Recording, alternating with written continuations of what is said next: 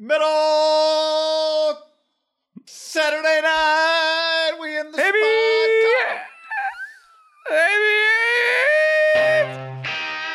spot. Okay, here we go. Saturday night. A rare Saturday night show, John. But we are here, powered by football and Tito's and excitement and Saturday and everybody waiting in the chat and everybody listening later on the podcast and everybody watching live on the tube. You feel like we're cooking the books a little bit? We're working on Saturday, but we get Sunday off. We're usually Sunday workers and don't do as much on Saturday, so it's just... We don't get time and a half? You know, we're weekend guys. Tomorrow is Sunday, John. Last chance to go to church before the season starts. That's true. It felt very football-y today, I'm not going to lie. Like, I wouldn't quite say NFL Sunday, but it was much closer than last week. Promise you that much. Yeah, did you feel that like first thing in the morning, start double check the schedule, and then you realize almost every game didn't start until 1 o'clock? Like then 4. Evening. Yeah. So weird start times. I locked into the Bears game, a little too much Dalton, and then I had a lot of downtime between the Niner game. And then even during that downtime, though, then all of a sudden Trevor Lawrence and Stefanski come on my TV. I'm like, I got an hour and a half to kill. I got football on. That made it easier. I think that 4 to 5:30 window. Yeah, I could fill it with some Urban Meyer, some Minshew, Trevor Lawrence. A little too much. I got some Mariota accuracy vibes from Trevor Lawrence today, but I only saw one throw. So it was that one throw was just the guy open in the flat, too high. I just went, but he made a couple good generational throws. talent. That's what they tell me. So yeah, I wouldn't make too much of the one throw. I got some Dave Gettleman vibes from Balky and Urban with taking a running back in the first round. Yeah. When you have multiple running backs on the team, like what the hell are you guys doing? Yep. I'm with you. Little weird. A little weird. Thanks to everybody who was waiting in the chat. There was some disagreement. There was some arguing going on in the chat, John, about whether we were late or not. If we never set a time, you can never be late. We said when Trey Lance is done, we're here. So Trey Lance, for those of you listening on the podcast, Saturday night, Trey Lance is out. Rosen's in. You just alerted me Chargers-Rams are on NFL Network, so that's on the TV. And here we are. I've officially also changed the 49er game. I'm sorry, Josh. Even though I thought you were going to be a good NFL quarterback, I know that Kyle Shanahan doesn't view you as one, so I'm out on you as well as him. He just needs to finish the game. XOR1111 on YouTube says Richie James generational dropper. Yeah. Can confirm he was dropping passes in camp as well. Yes. Not his best night. Or River I am Rivercraft. A river runs through it, Craycraft? Somebody did an article about Chris Berman's nicknames the other day. That a river runs through it. He'd have to be a good player, though, to get a nickname, right? Don't call me Philip River Craycraft. How about that one? Yeah, you don't get nicknamed when you stink. Chargers-Rams backup fest, neither team playing anybody. Well, we know. I mean, the beauty of Sean McVay is he tells you exactly what he's going to do. A lot of backups, guy. A lot of backups in games today, just in general. Michael Nielsen on YouTube says, I'm here for all the Fields talk. There will be Justin Fields talk. It's coming, baby. It is coming. Absolutely. It is coming. Happy Tito's Saturday. Happy Tito's Saturday, everybody. John, I got my Tito's handmade vodka mason jar with a handle on it that our guy Devin gave us. This show, everybody, the comments, we got so many comments to catch up on. We got so much to get to. Obviously, we're going to talk about Trey Lance tonight. Maybe you guys heard. Yeah. Before we go any further, let's tell you about our friends who present this show. Tito's Handmade Vodka, John. While you dive into some of the details, I'm actually going to make a little Tito's right here, an infusion, if you will.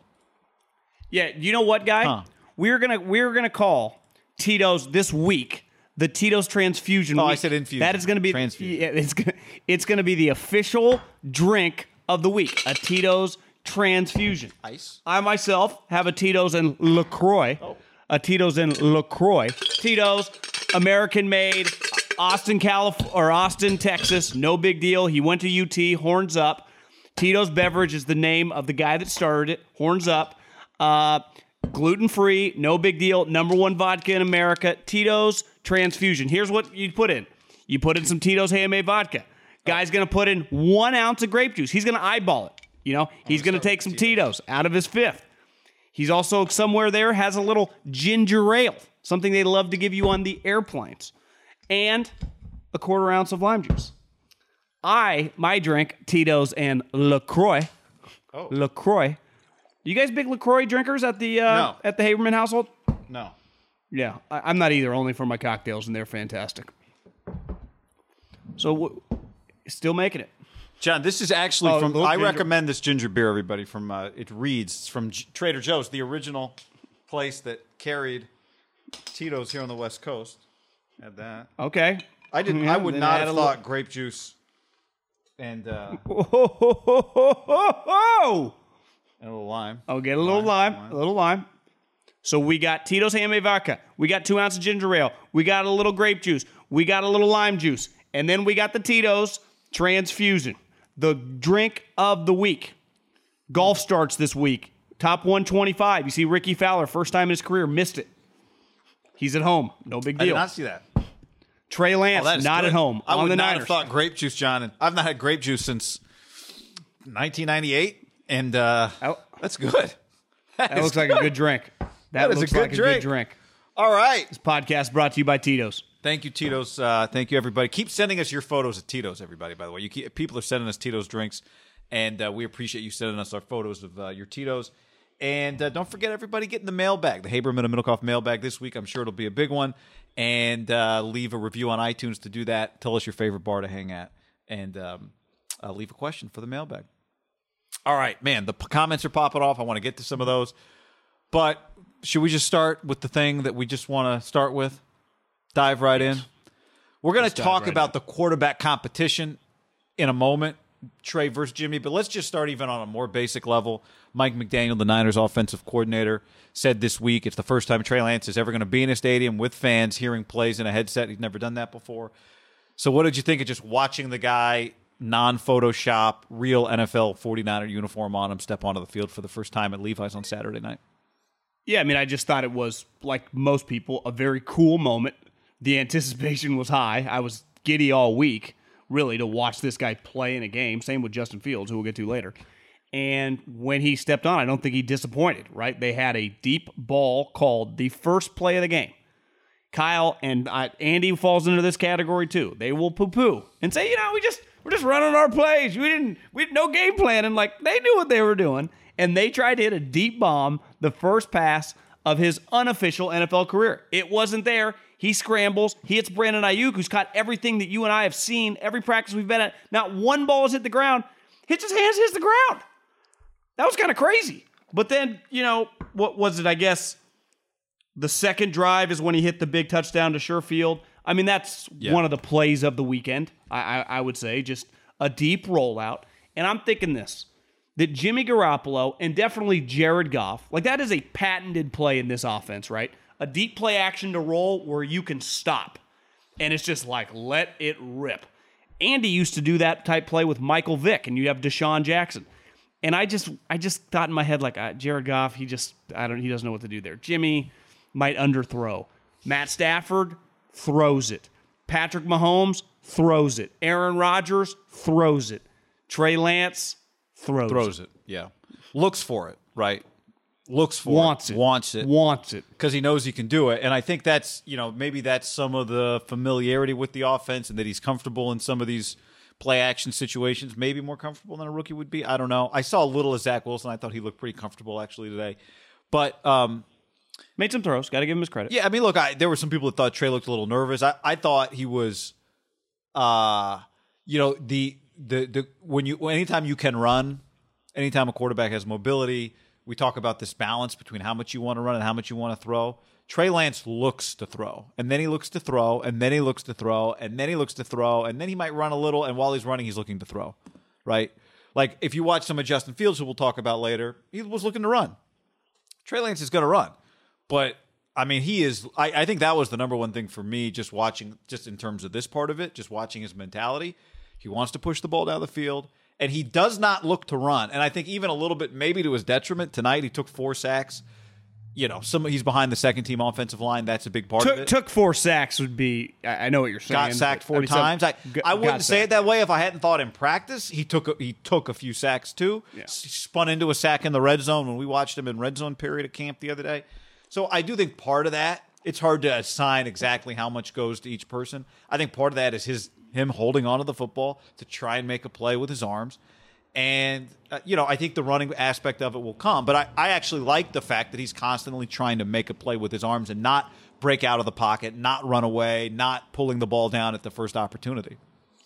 I had a friend text me and asked, did you think Trey looked a little slow going from guy to guy, like in the pocket, 1 to 3? There were some people. And I'd say relative to Jimmy, like I'd say one thing Jimmy hangs his hat on, he can go from the right side to the left side in warp speed. Yeah. Right? And he can unload the ball very quickly.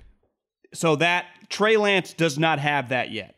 I am not going to nitpick him, just like I wouldn't on any rookie quarterback, to just be, at Jimmy's level doing that stuff. And I'm not looking for him to do that. I also think this. Preseason, and I learned this from Louis Riddick, you have to put it into context. Right? Some of these plays are awesome. All these guys are making. But it's against random players, and sometimes they're disastrous plays. Right, when they're scrambling around or a guy sacks them, like it's with a guy that's never going to see the field, at least early on in the NFL, up front. So you're just you're not as sure. And then once you get hit, you start thinking, well, I know this guy is a starter. Is this guy going to get me killed? I'm not making excuses, but I'm just saying that, it is a hard thing to judge, despite I thought what he showed, there would be some highs, there'll be some lows with any young quarterback. But his physical talent is beyond immense, and I think he pretty much fully displayed that. Beside, I guess they didn't run him at all when you think about it. None of the zone runs, right?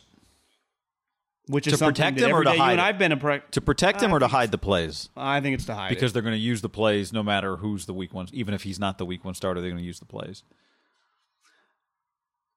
Yeah, I mean they had him under center. They had him just doing like normal Kyle Shanahan plays. He almost threw a couple of picks. Or might have almost been 3. I don't have to go back to the GFF. We'll check Twitter later. But I think the Charlie Warner throw to me was another one that doesn't necessarily stand out like a couple of the others. The Ayuk drop or the Sherfield throw or the Craycraft drop, or the other Richie James drop. But it was what I've seen from him in camp, which is him doing the basic things like, okay, we need this basic throw. Are you going to be able to do if we drop the right play, are you going to be able to hit it? And the answer to that, I think, is yes. And that's why I've been really impressed with him in camp. And what did we also say in camp? It's like the best play. You said this the other day. The highlight of 49ers camp to this point was a play he made after he should have been sacked on a throw to Sherfield a couple of weeks ago. Well, today, there's no should have been sacked. You get sacked or you don't get sacked. They're chasing you. So the plays he made today counted. Yeah, listen, and if you go to twitter.com and you got Grant and Lombardi going back and forth, here's what I'd say to both of them. I don't feel either of your numbers mean that much to me. Because like you just said, I don't know what fucking counts or what does not in practice. This is what you can't argue about a preseason game. It's he either gets the throw off or he gets sacked, right? There's a finality to the play. There's no 95 for the Chiefs. He tapped him on the butt and said, "Oh, go finish this play." Or and then that in practice, ball everyone's marking. Or their balls. He completed a ball in practice the other day that you said that's a pick. The safety pulls up, doesn't even mess with a collision, right? In practice, 100%. So that is the games, and the coaches harp on this all the time. Even though we, and I'm as guilty as anyone, make fun of these games, rip on them, just in terms of the level of play, they are a completely higher level of play than practice, right? Just in terms of making a throw with a safety. Yeah, it's a guy's just not going to stop. If Aaron Banks gets smoked, and I had an NFL exec text me, he's got slow feet. We didn't like him very much, which makes me a little nervous, and he looked like he had slow feet, and he can't beat out Brunskill, who's in the AAF. But if he gets smoked, like Trey doesn't get to just hit a deep bomb to, Richie drop it, but one of these guys. So you do kind of feel Sherfield, John. Sherfield. That's who. Just use Sherfield. Yeah, use Sherfield. But by then he wouldn't even be in the game. Yeah, you're protecting him because he might be your fourth receiver. Him and Juwan Jennings. Juwan Jennings, another guy. Like, it's the other thing. Kyle kind of tells you what he's trying to do. When play calls tell you what a coach is trying to do, and he's not messing around with 3 reads and Jennings. He's getting bubble screens to Jennings to get him the football and see if he can make a play or two, right? Yeah, I guess we'll get into him versus Jimmy here in a second, but there are things that he brings to the table. You have to be able to live with a young player, right? And I think this day and age of, like, I don't get as bothered by mistakes when it's talented guys. I just don't. I get bothered, like, to me, when I'm sitting on my couch, and I'm sure you did too because you text me, like when I see a River Craycraft drop, in my head, you might call me an asshole. I think I'd cut him tomorrow. Like, what's the point? And then Kyle was, well, we need guys to run practice. I'm like, you're right. But, like, if you told me they just relieved him of his duties tomorrow, like, I wouldn't complain. This is the National Football League, where star players, when they fuck up, star young talents. I go, yeah, it's part of the deal. Learn through it. Well, yeah, I mean, right? If you throw 13 picks and 7 touchdowns, you're out. If you threw 13 picks and 38 touchdowns, you're in. But like Trey Lance, for example, if he started all 17 games, he would be liable to throw, and obviously Jimmy would too, but 15 interceptions. Yeah. Or hell, average a pick a game. He could throw 17 touchdowns. A lot I don't think. of picks. Do you think that would be out of the realm of possibility? I don't think it'd be out of the realm of possibility. I agree with your premise. 17 is a ton for a team that's trying to be good and can run the football and you hope is good on defense and can, you know what I mean? Like, so 17 is a lot. But yeah, I do think he would throw. Do you think the Niners quarterbacks throw 17, between the two of them, throw 17 picks this year? I think it might be close to that number. Yeah. Because Garoppolo's liable to do it and he doesn't give, like, that's the point, right? And again, you take some of the good with it. The more good you get, the more bad you're willing to tolerate. It's very simple. Yeah. And I guess that's my ultimate point with them. Like, I'm going to beat the drum until it's official, and it might not be official for 2 months, a month, who knows? But you have to accept, like, even once he starts playing, there is going to be some stupid ass shit that he does. Like, it's just, there are going to be plays that look terrible. There just are. That would happen with any player, right? I mean, Peyton Manning, I think, threw 20 picks or whatever his rookie year. Like, that's just part of the deal. And I'm not even just talking picks. I'm talking potentially, like, running out in a pocket, leaving the ball down low, getting it stripped. Just little things that he could have some disastrous plays given the way he plays. Yeah. Right? Yeah. Yeah. But he could have some great plays. And so the question is, is your team good enough to handle whatever rookie mistakes get made? And this is, I go back to what I said a couple of days ago about playing the Lions week 1, playing the Eagles week 2. Can you beat them just by making no mistakes? Can you beat the Lions week 1 just by not, like, hey, we don't throw any picks, we don't fumble the football, we don't do anything stupid on special teams, we're going to win this football game, right? I think the answer to that's probably yes. I think the Eagles are probably a lot better than the Lions. They just have way better players. Your quarterback is just is more dynamic. We know what you can do defensively against Goff. Yeah, they have some really good tight ends. I mean, Devontae Smith will be there by then. Jalen Reagor's a talent from what I've heard in practice. Fletcher Cox is a motherfucker. They got Darius Slay. Like, they have more impact players than the Lions. Listen, I think the Eagles are like a 6-7 win team. But, I mean, the Lions, I'm not going to put too much in their preseason game. Seriously, guy, they might win 2 games. they could be really bad. So I would just say, no one's like, ever gone 1-16. Or 2-15. 2-15 is no one's ever done 2-15, John. that is true. I thought he looked. But you do get it. You got to get your feet under you against whoever you play, and it is easier to get your feet under you against the Lions than it would be the Packers or the Rams, right? Yeah. This is why, like, my attitude coming out, and you and I have been talking about Trey Lance. People who've been listening or watching us for a few weeks, know that we came back from the first camp we saw him, first OTA, but especially the first camp, and said, this guy could be your quarterback this year, and he might be your quarterback week 1. To me, if Kyle Shanahan appeared in the chat right now, and was like, what should I do, fellas? I'd say, let's just call it a competition now, because I want to see him with George Kittle. Right? I want to see him with now maybe Kittle doesn't play. I want to see him with a first-team offensive line, or your version of it. Trent Williams didn't start tonight at left tackle. But let's give him a shot. Because I think there's a misconception that. So would you start him in one of these preseason games? I would just, I'd either start him or I'd leave the other guys in. But if it's a competition, that means he might start. Yeah. You only get 3 of them, and the third one's going to be your dress rehearsal, right? But I would treat him like it's a competition moving forward because I think there's a misconception. And I thought this going into the draft, there was a misconception that Kyle Shanahan would play it safe. But Kyle Shanahan, it's not his nature. He's not a play it safe guy. And I think there's a misconception right now that Kyle, if he could choose, would choose Jimmy to be his quarterback. Well, I agree. I think that is the perception by you, me, and just by a lot of random thing. And I think that's a misconception. Yes. I don't think Kyle, if we said, Kyle, what do you want to happen? I don't think Kyle would say, I want Jimmy to be the guy. Kyle would say, I want Trey Lance to be the guy. How do we know that? Well, he drafted him third. He believes in him. And the other reason I think that is what he did to start the game. Like, if he had any fear of media momentum, fan momentum, social media momentum, teammate momentum, getting in the way of this perceived plan to install Jimmy and rig it so Jimmy can be the starter, then he would have the choice to not set Trey Lance up to hit a bomb on the first play of the game, which is what he tried to do. He would first, second down run the ball. He set Trey Lance up to hit a home run from the jump, and one of those moments where they're running down the field like this, right? Yeah. So he wanted it. He wanted it. I mean, because in his heart of hearts, that's what Kyle is. Kyle, for being the tough guy who wants to run the rock, is also a style guy. He's a flat brim, backward hat, Yeezys, joggers, and let's do some sweet shit out here, guy. And let's punch people in the face with it. So tall, skinny, rich guys usually are. So that's what he's here. I don't think in his head he's trying to rig it for Jimmy. I do not think that. I agree. I would agree with you. I think you're on to something with it's a misconception.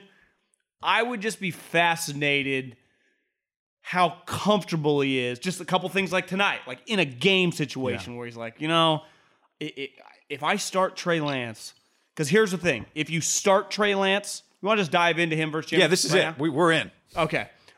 If you start Trey Lance, which I am for, my philosophical belief, Trevor Lawrence, I mean, it's easy with Zach Wilson and Trevor Lawrence. But Justin Fields, Trey Lance, over the years with all these guys, and we've seen a ton of them come in, right? The last 4 or 5, I bet if we added it up, there's been more quarterbacks like the last 3 years go in the first round. I mean, the multiple years have had 5. That's 10, and then another year had like 4. That's we got a lot of them play. All of them have played. Baker, a lot of them Burrow, started from week 1. Herbert, even if keep going. But for a lot of those guys, if you were down, it didn't matter if you were playing the Lions, the Sacramento Mountain Lions, or the New England Patriots. If that guy, and you started him week 1, had 2 picks and you're down at halftime, it's like, it sucks, don't get me wrong, but you're not like going to take him out of the game. What if you were down 14-7 to the Lions at halftime and he had thrown 2 picks and a pick 6? Like, listen, I'd be the first to say you got to live and die with it, but I'd understand, like, Kyle, like, fuck if he this, went to I ain't Jimmy, losing the Lions. If he went to Garoppolo, yeah. So that is part of the problem. Like, it doesn't get, I think there's a decent chance the Lions are the worst team in the league. I think the Jags are going to be pretty terrible, but like their quarterback's better than Jared Goff. They could just make more plays. What if you were down at halftime?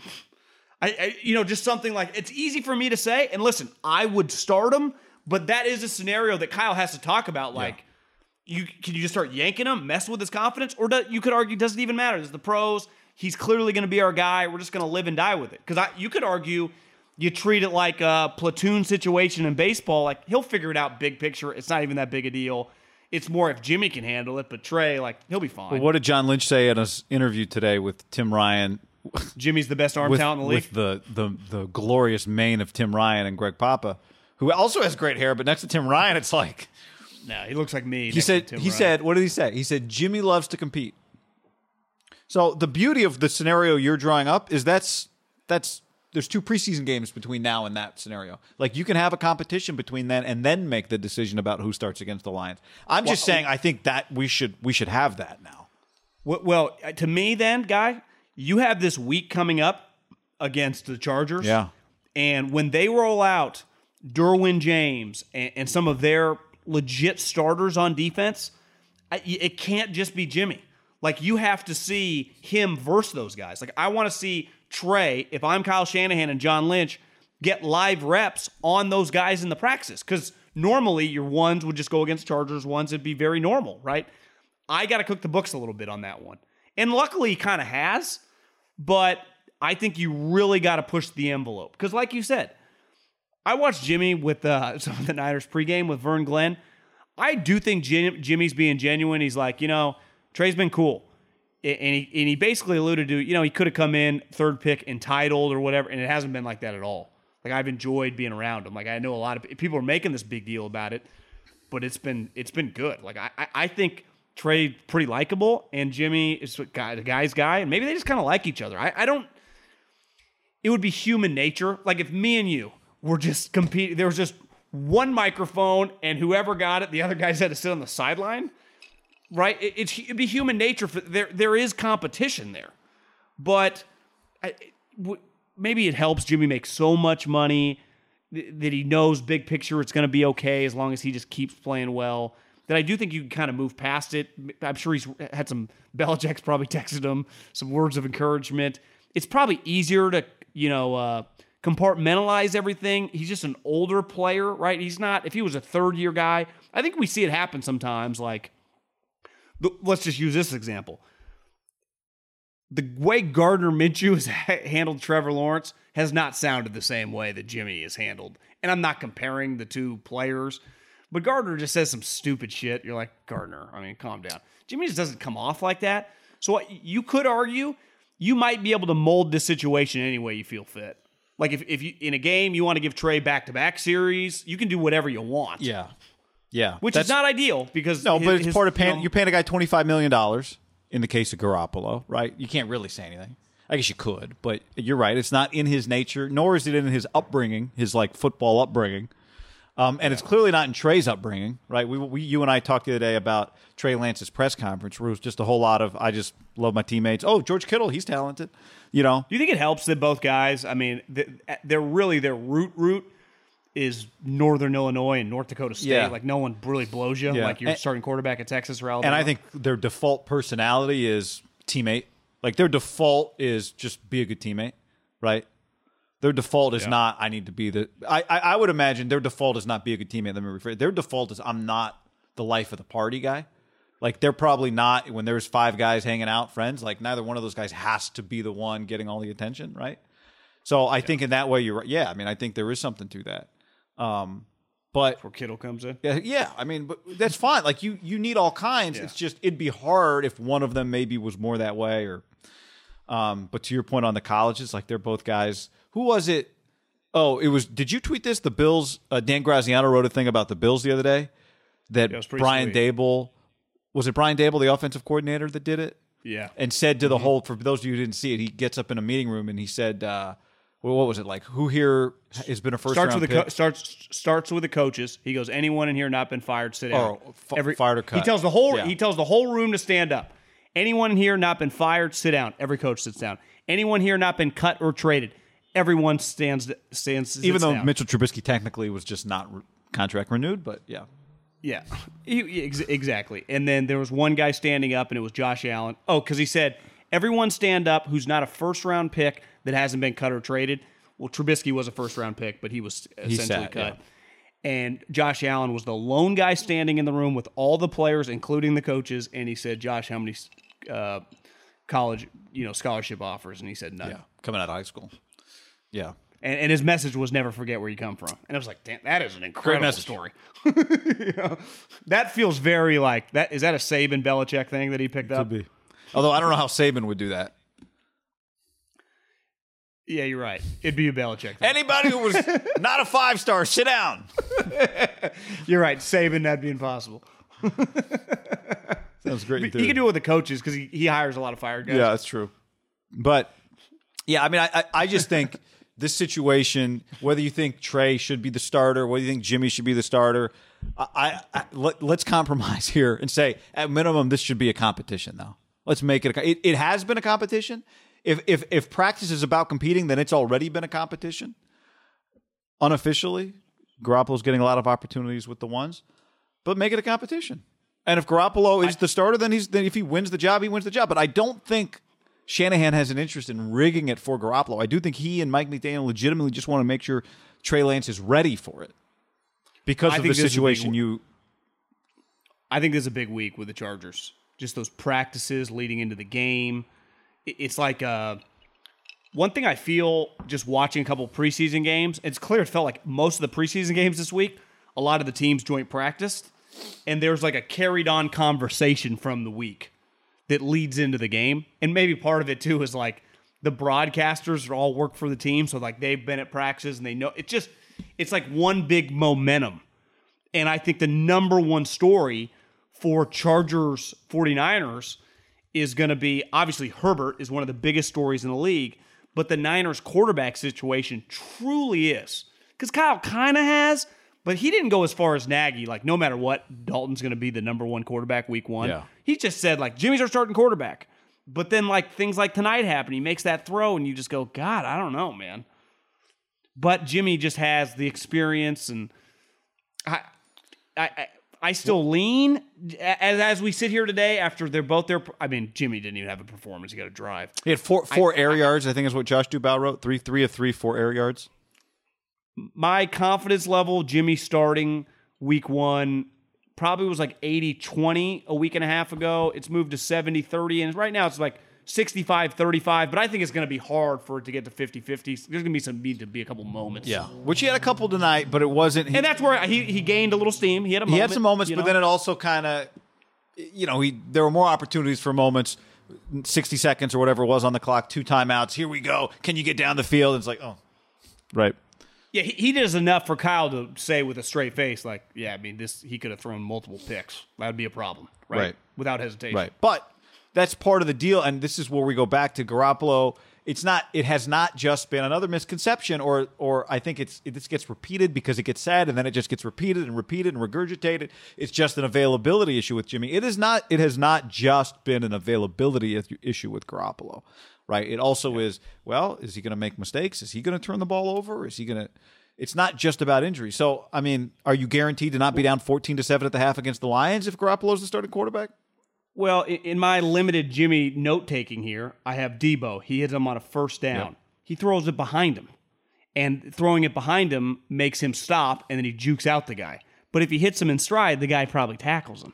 And then there's another ball with Ayuk over the middle. So maybe he did it on purpose, John. Or, do you think he did? Do you remember that play? I do remember the play. I'd have to go back and watch it to decide if I. Then there's a play to the fullback who somehow you and I, our Fresno State guys in the house, are that we don't know there's a Fresno State guy on the 49ers. And not that it was a terrible throw, but it's just Jimmy is not pinpoint. Like, he has to slow down a little bit to reach all the way up instead of just hitting a guy in stride. Like, for a guy who's not mobile, who doesn't have a huge explosive arm, it's not like, well, Jimmy's pinpoint. Right. It's like, well, he's a little. I wouldn't call him like shotgun scatter shot, but he's not like some Navy SEAL with a pistol in his hand. Like, the guy's probably he's gonna miss a decent amount of times too. So that's where Jimmy playing a whole game, like Jimmy's just liable to throw a couple picks. That's the thing. Like, you always resort back to, like you've been hammering home, Jimmy is not some just fail safe, perfect, like, worst case scenario, we'll just go 12-15. Just be, nitpick them to death, for 200 yards and run the ball. Like, yeah, I mean, those 3 or 4 passes could hold on for your ass. Well, what's funny is, like, noted Giants fan Alex Smith, who was at the Giants game on Friday night, got a standing guy. home. He moved back to the Bay Area. Well, I know he just built a big home. Buddy of mine told me down in Wood.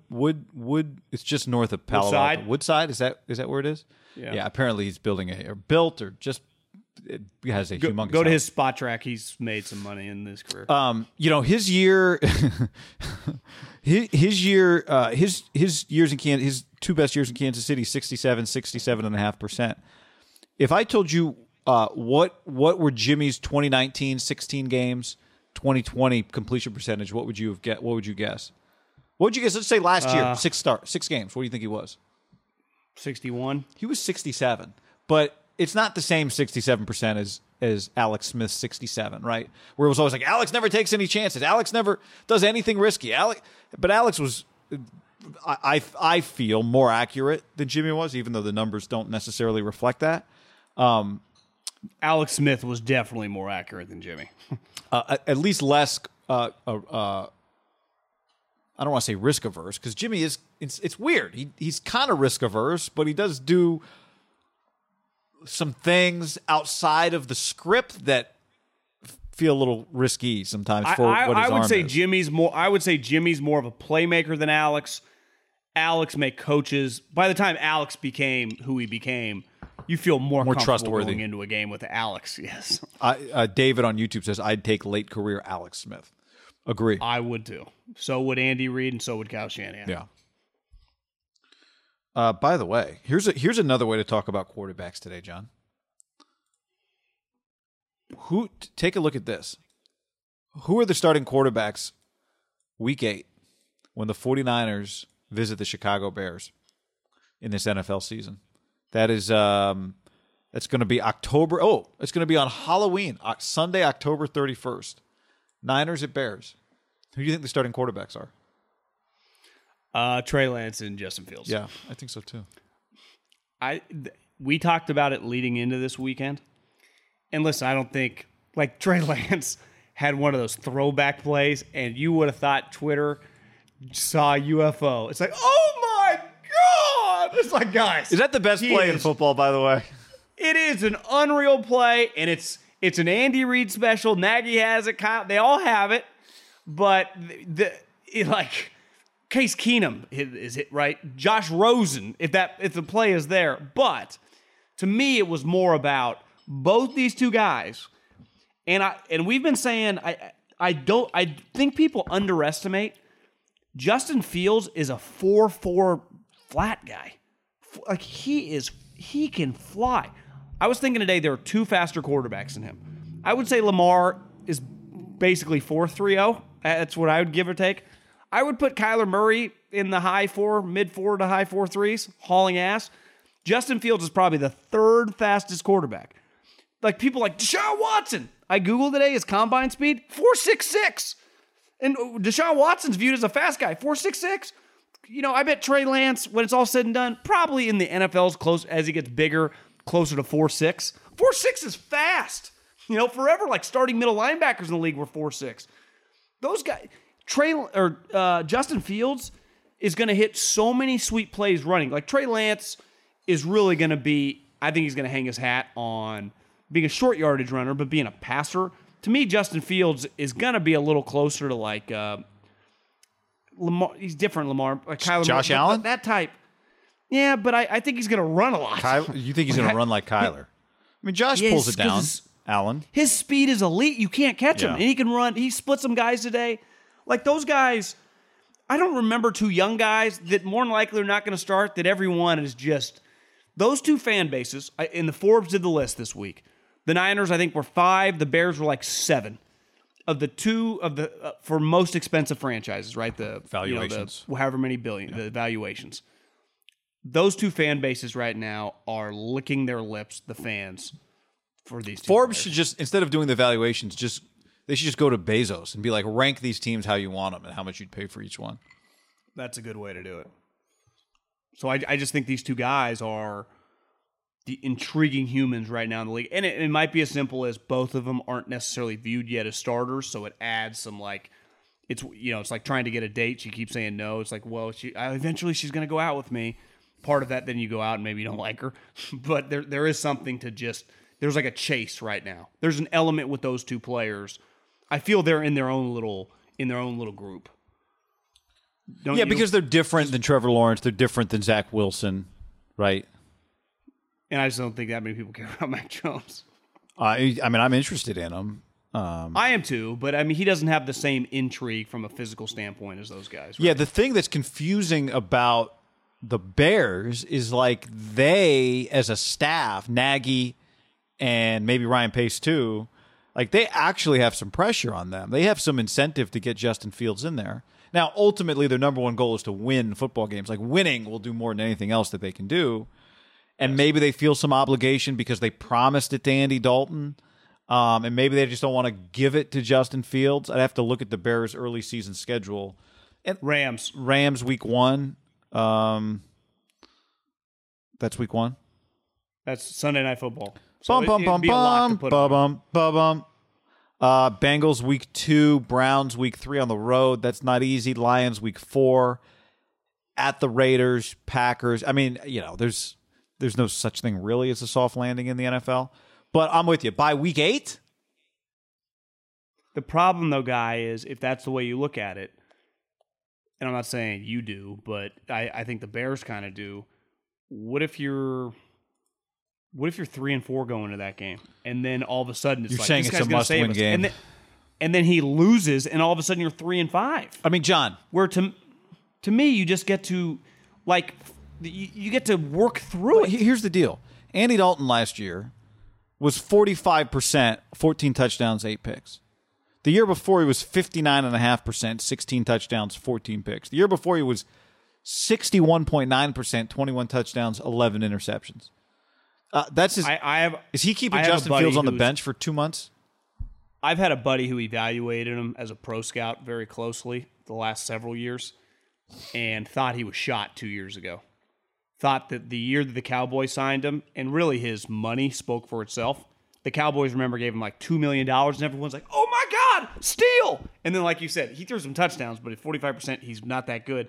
Somehow, the Bears gave him $10 million. How could you go from making $3 million to then, and I get we're kind of desperate, but be bad and then triple your money? Supply and demand. In any other walk of life, yeah, it shows you. The Bears didn't have Justin Fields when they did that signing. If they would have had Justin Fields, no chance they pay him $10 million. Maybe they still sign him, but he's getting 4 max. Jared on YouTube says, Fields was bad today. Nobody here watched it, LOL. I got a text from a buddy who played in the league, and he was like, he basically said, like, this Bears offense looks terrible. That was pre-Fields, but... they were bad before. And Fields was bad the first couple snaps he got in there, too. Again, preseason, I don't look at the results. I just look at the talent. I evaluate guys like I do a draft prospect when it comes to young players. And Fields, his talent is remarkable. Trey Lance, his talent is remarkable. Can I live with some of the shitty? Yes, because they are elite. You know, if they weren't, I couldn't live with it. Like Mac Jones, I will give him some credit. A little bit, the 2 drives I watched looks pretty normal. But that's just what he's always going to be. I don't think Mac Jones is going to look that much different right now than he will in 5 years. Like Mac Jones right now could probably run the Patriots offense. What my buddy who texted me, like, why does Trey Lance look like he's getting slow to go through his reads? Mac Jones like, it's like, well, that's the only thing he can do. Well, he better get rid of it because his arm's not making up for it.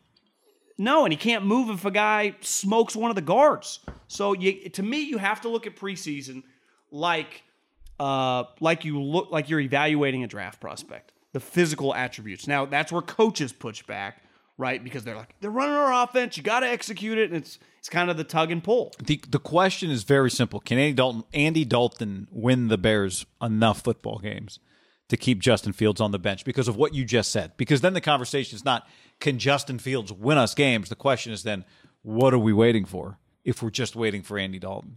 So I just think it's unlikely that 7-8 weeks into the season, Andy Dalton is still their quarterback because I think they're going to have problems. Yeah, I would say the major difference, too, between the Niners and the Bears, there is not a Bears fan alive beside maybe some people in Dalton's family who are now just, they're into the Bears fandom. They're not true Bears fans that want to see Andy Dalton play a snap. I think it's the Niners. Obviously, people want to see Trey Lance, but if you say Jimmy Garoppolo is a starting quarterback, people will suck it up for a minute if it works, right? I don't think people... And if it doesn't work, he's not going to last. 100%. Even if Andy Dalton, like they win a couple games, no one's going to want to see Andy Dalton. Andy Dalton's in a shitty position from a fan standpoint. Yeah, it's like at 2-0 you don't, but at 3-0, at 4-0, at 5-1, at 6-2, you go, all right, well, we've sucked, so we'll take it. You know. Sucked would be strong. Made the playoffs. That's true. They actually have been sneaky better than you think. 8-8 playoff. That's true. It's felt worse. There you go. Bold brotherhood. He gets a rap like he's really shitty, but he's been in the playoffs 2 or 3 years. Brotherhood. Just protecting my guy. Yep. You know. I understand, but it doesn't change the fact that there is pressure on that. There is pressure. Organization. Yeah. Although I heard somebody say the other day, like, Ryan Pace is better drafted than people think. It's just the Mitchell Trubisky thing has been pretty bad. Actually, he's drafted pretty well and made a good trade for Khalil Mack. Yeah, so maybe. Well, the problem is that they've wasted Khalil Mack to this point, kind of. Very true. Yeah. You would think like one team gets a generational pass rusher, the other team gets a bunch of ones, and it turned out to be a lose-lose. How did that work out? How did the Bears and Raiders pull that off? At least the Bears have. We've been played January football twice. You guys haven't sniffed it. Khalil's been to the playoffs 3 times, double the amount with the Bears. Right? That's a fact. Twice with the Bears. Yeah, twice with the Bears. I understand. Yeah. Anyway, all right, Week 8, everybody. Circle that bad boy. By the way, while you're here, if you're watching on YouTube, we would appreciate if you like the video. That helps us out. So just hit that thumbs up button. Subscribe if you aren't. Bell if you gong the bell. But just like that video. Okay, John, before we get any further, let's tell the people about our friends at DraftKings. This is it's time. It is time. We are heating back up with DraftKings, Middlecoff. DraftKings, promo code HAM. Yep, football's almost here, and there's no better place to get in on the action with DraftKings, the leader in one-day fantasy sports.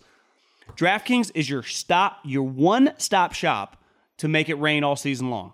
It's simple. You just pick your lineup, stay under the salary cap, see how your team stacks up. You and I are going to be playing weekly, daily fantasy for the NFL. Maybe we get a golf game going this week. Yeah. I think the playoffs starts at 125.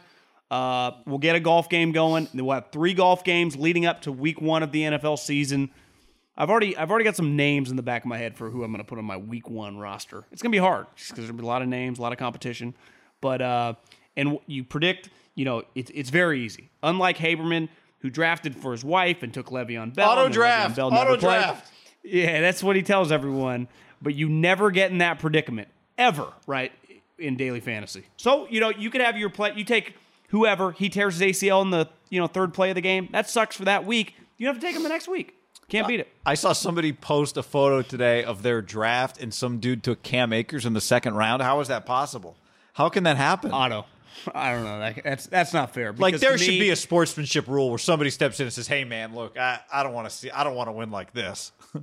What? How is that even an option? I don't know. Maybe there shouldn't be a sportsmanship rule if you're that stupid. Yeah, I'm with you. Sometimes people have to do stuff like family gathering and someone auto drafts for them. That's unfair. I'm with you. There's no way. Auto draft wouldn't let you draft him. There's no way. Wouldn't that be a little high? Would that be a little high for Cam Akers? Yeah. Also, good point. By the way, you mentioned the DraftKings, John. Do you know who's second in the FedEx Cup season standings right now? Do you know the top? Can you name the top 5? Yeah, Rom, Morikawa are definitely top. Kokrak. Morikawa's 1. Rom is 5. Hideki. No, Hideki's 14. I don't Spieth know. is 2. Oh my God. Who's 3? Cantlay. What the hell's he done? And Harris English. 2 wins and 5 top 10s for Cantlay. And Cantlay 6, 7, always has the second most ownership in any of our DraftKings games. It's crazy. I know. Well, he does finish high a lot, but he never wins. That's Spieth. God, Spieth going to win the $15 million. Comeback player of the year. It's pretty incredible. I haven't seen. Has Rom played in a month? I don't know. But download the DraftKings app, promo code HAM. Do it right. Oh yeah, the Haberman and Middlecoff League. It's about to get real. John, let's also tell the people about our friends at Upstart. Upstart.com/ham. Upstart.com/ham. You can lower your monthly payments today if you're carrying a credit card balance month after month. It can feel like a never-ending cycle of debt. Upstart can help make that final payment so you can get ahead. Listen, I've been there. I'm sure many people have been there as well. Yeah. You don't know what to do. You're like, do I text my brother Jeff? Do I text Guy? I'm like, Guy, can I get a loan? And you kind of feel bad. I'll give it to you. Debt can feel crippling. Yeah, listen, it can. It can feel overwhelming. That's where Upstart comes in. And Upstart knows that you're more than just your credit score. And it's expanding access to affordable credit. So if you got a lot of credit card debt and you need a little loan, unlike other lenders, Upstart considers your income and current employment to find you a smarter rate. Get you the lowest rate possible, and they offer Guy up to $50K. $50K. You're looking at a huge lump sum of money that you owe. You're like, what am I going to do? That's where you go to upstart.com/ham. Upstart.com/ham. 5-minute online rate check. You can see upfront loans for between $1,000 and $50,000. And you can receive funds as fast as 1 business day after accepting your loan. Find out how Upstart can lower your monthly payments today. Go to upstart.com/ham. Loan amounts will be determined based on your credit, income, and certain other information provided in your loan application. Don't forget to let them know we sent you by going to upstart.com/ham. That's upstart.com/ham. Cheers. Ham. All right. By the way, Andy Reid said tonight, Saturday night, all the starters were going to play. If every team played the preseason like the Chiefs, I think I'd watch a lot more football in the preseason. I'm with Chris you. Jones. Chris Jones is making plays in like the 5th series. Making plays. Tossed Brunskill back into like 7 other people and then destroyed Trey. I think the Niners would be happy to never see Chris Jones again.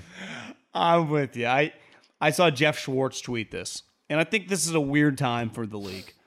That the last 3 Super Bowl winning coaches played all their starters in the game. Now, I'd have to go see how long Arians kept him in. Watching some of the Patriots game, Belichick kept him in for a couple series. Now, some of the guys, right, missed last year, so there are variables. Like the Bucs, to me, like playing Tom Brady is not nothing. The last three guys, and what do all three of those guys have in common? They're old, right? I mean, I get occasionally a picture of Arians from like 1981, and he'll just be wearing like a Mississippi State polo, coaching quarterbacks, right? Belichick got into the NFL in the mid-'70s.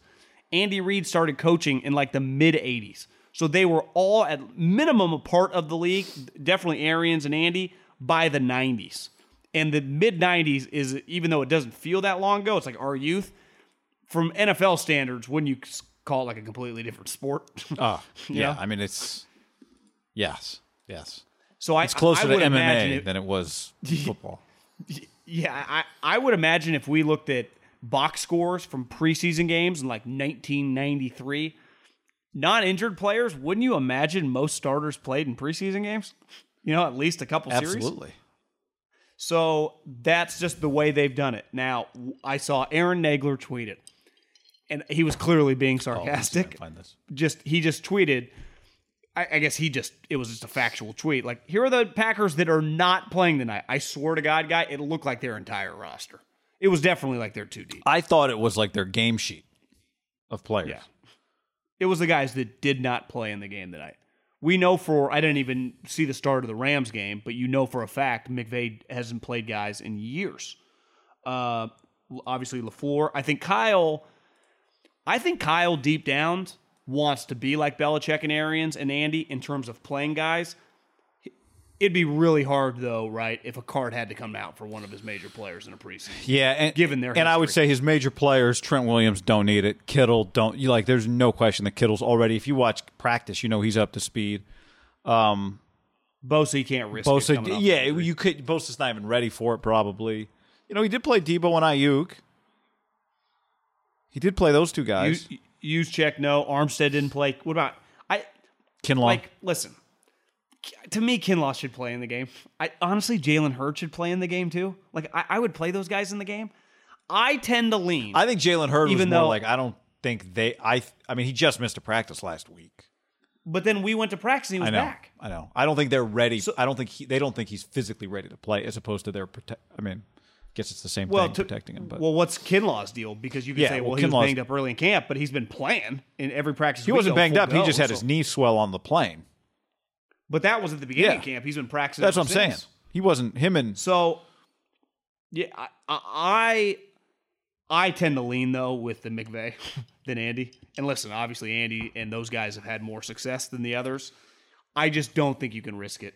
I cringe at the thought of a cart coming out for a player that matters. I mean, honestly, I cringe even if a guy is going to get cut.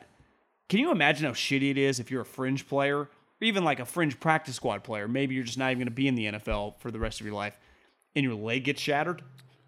Well, I get injury settlement. It's an incredible opportunity to play, but it's like you do get an injury settlement then, right? If you're going to get cut anyway. I'm not trying to be funny. Not much. They just cover it. I mean, that sucks. You got to like sell insurance with a thing around your leg. You get the injury settlement. Then I don't think the injury settlement's much. They don't give you like $400,000. I thought you got a lot of money for an injury settlement, depending on your time. No, you don't. Older guy. If you're an older player in the league, I'm talking like a rookie, undrafted free agent who gets snapped. He ain't getting much money. No, you're right. And then they'll fight you for your insurance. Right. So I lean like I kind of liked what Kyle did. Now I get why Andy does it. You like what Kyle did, but Kyle mixed it up. Like Kyle did play Ayuk and like. But I mean, he easily, like, to me, keep all the star guys out. Ayuk and Tebow, whatever. I mean, they're receivers. I mean, Kelsey's in there. I know, but Ayuk and Tebow, like, they are their only receivers. Yeah, you could argue that Kyle didn't even go far enough. That's what I'm saying. I don't think he went all in on it. Yeah. He played his starting quarterback. He did play. He played most of his line. I think he's stuck in the middle. Yeah, I agree. I think he wants to. I think if God could come down and say, Kyle, no one's going to get injured in this game, he would have started everyone he could have, Bosa on, but like, and just played Andy straight up. And they're like, hey, you just want to play quarterback? I wonder. Here's the other thing: like, if he were in, if he had I guess if you had Stafford, it'd be weird. But if your thing was like, hey, I don't play my starter, that means that Trey Lance just starts all your preseason games. Be kind of a weird dynamic, right? Jordan Love, I think, I saw 12 of 15. I look up. I had the game streaming on Game Pass for a few minutes, and I look up, and he's like, the Packers are celebrating in the end zone. I'm like, oh, let's see this play. And it's basically look, sidearm dump off, touchdown run. I was like, okay. Oh, so he threw, I saw 1 touchdown, 1 pick. The touchdown I saw was a catch and run. Okay, I saw Nagler say, the offense looks pretty shitty. Guy, they lost 20. Again, the scores do not matter in these games. 26-7 to the Texans. How about the what was the game? Davis Mills 11-12. Okay, 11-20, 11-22. Oh, big difference with a pick. Yikes! I mean, they got Tyrod, and they got who else? They got another quarterback on their roster. Jeff Driscoll, and Deshaun, and Tyrod, and Davis Mills. Their team stinks. They're going to be bad. Yeah. How about the moment in the Raider game that I tweeted about tonight? Did you catch that? So, well, were you watching the Raider game? Oh yeah, I had the Raider game on TV2, and I just look up and I see Nathan Peterman like 4th and 1, and he's doing the quiet the crowd thing. The Angels in the outfield. He started, right? Derek. Yeah, he started. Start. And I'm like, oh, what is this? So then I rewind it, turn the volume on, and sure enough, there's a ton of crowd noise. And I just posted, not ideal to be quieting your crowd down 4th and 1. Little troll job, but it was a fact. And then I immediately texted Middlecoff and I said, look at my last tweet. Knowing he could do the dirty work for me. And it's now they're playing the Seahawks in the preseason. Somebody tweeted at me. I had a few people being reasonable. They're like, hey, man, fans are just happy to be there. Like, give them a break. They're just happy the team's about to score. Somebody else was like, there's not that many Seahawks fans there. That's the point of that tweet, right? Are these other non-Raiders fans? If it's Raiders fans just making noise, doesn't matter. That probably won't actually happen once the season starts. My tweet was not Raiders fans don't know football. My tweet was, are these people who are not rooting for the Raiders in the stadium right now? Now, unlikely a bunch of Seahawks fans made the trip, but maybe they did. It's Vegas.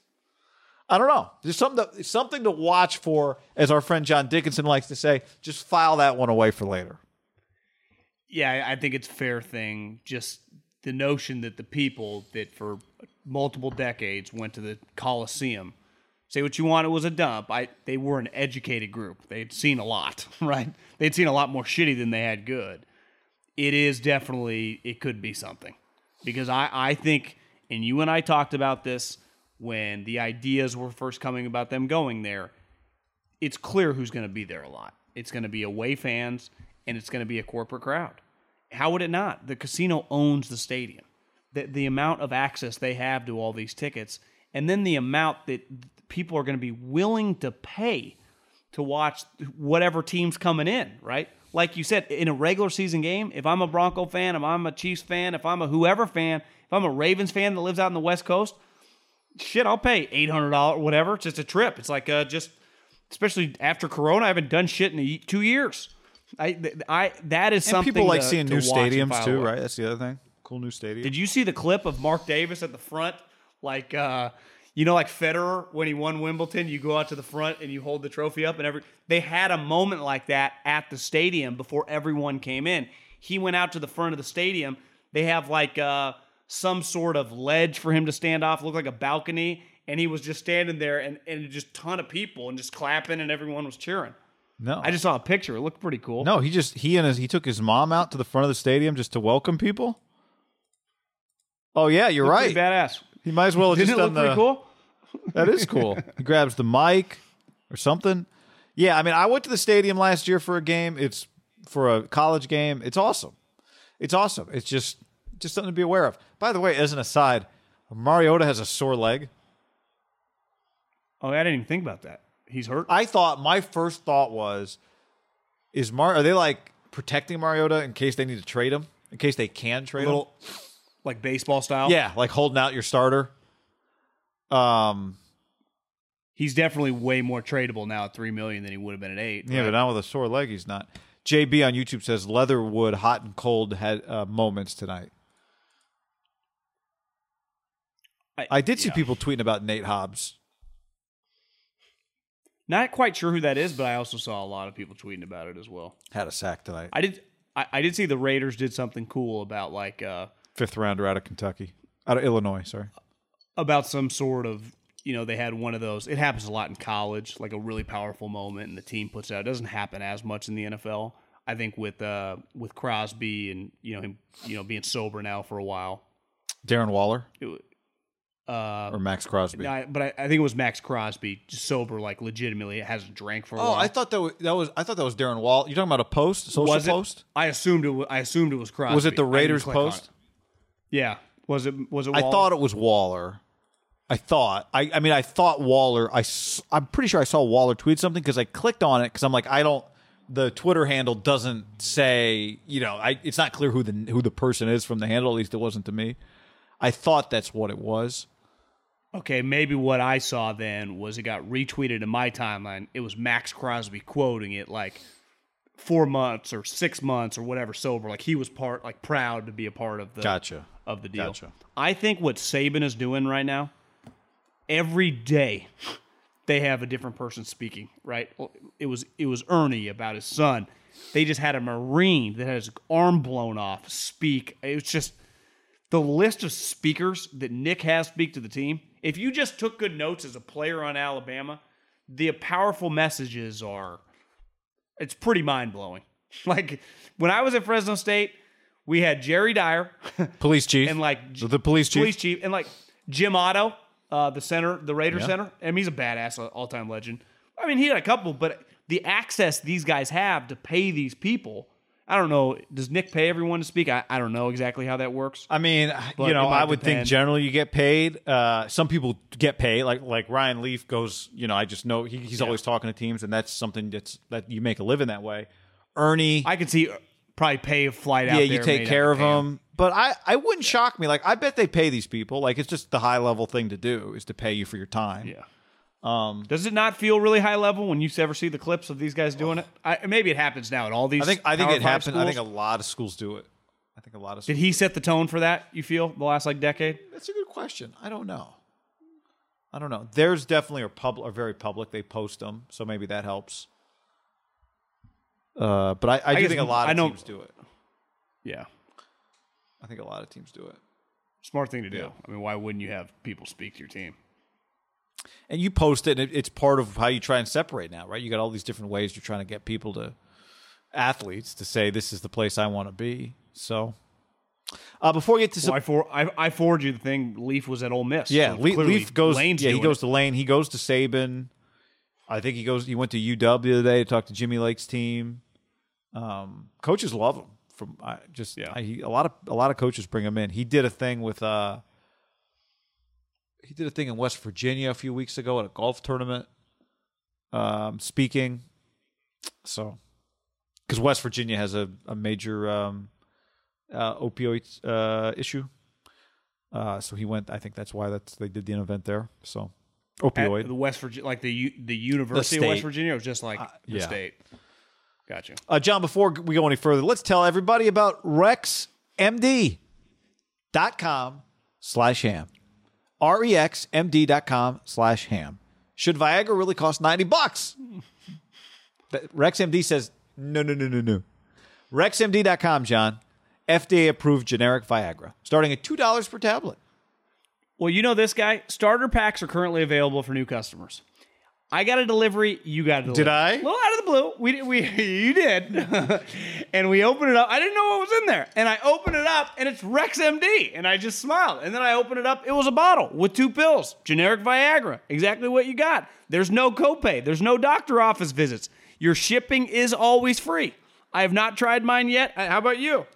No, right now, I'm using Tito's right now to start, John. Okay. And if you're looking for generic Viagra, RexMD has made the process fast, easy, and affordable. Fast, easy, and guy, they send it to you. You could not tell until you open the box. So I know people get very, I don't know if insecure is the right word, but just uneasy. You just, it's privacy. You want your privacy. Yeah, you want your privacy, and they value your privacy. So don't wait another minute. RexMD is now offering starter packs of generic Viagra for new customers. Visit rexmd.com/ham right now to get started. That's Rex, REXMD.com/ham. rexmd.com/ham. Butcherbox.com/ham. And another special deal, free for a year. You get salmon, chicken breast, or steak tips in every order for a year, plus an additional $20 off right now at butcherbox.com/ham. Been telling you about it for years. Been eating it for years on a regular basis. Easily find high quality meat and seafood you can trust. 100% grass-fed beef, free-range organic chicken, pork raised crate-free and wild-caught seafood. Always be prepared with meat in the freezer when you get butcherbox.com/ham delivered right to your doorstep with free shipping. ButcherBox is offering you free for a year plus an additional $20 off either salmon, chicken breast, or steak tips in every order for free. Sign up today at butcherbox.com/ham and use the code HAM to choose your free offer for a year plus get $20 off your first order. Yeah, Prize Picks is where it's at. Prize Picks, America's #1 fantasy sports app with more than 5 million users. I've been using it and telling you about it for months. It's the most fun and exciting way to get in on the action while you watch your favorite sports and players. We're not going to talk about my Ohtani less season-long pick quite yet on his home run total. You just pick more or less of 2 or more player stats for a shot to win up to 100 times your cash. For example, this week on Prize Picks, you can go Anthony Edwards more than 29 points and Nikola Jokic more than 10 rebounds. Playoff time's the time to join because star players mean more on Prize Picks.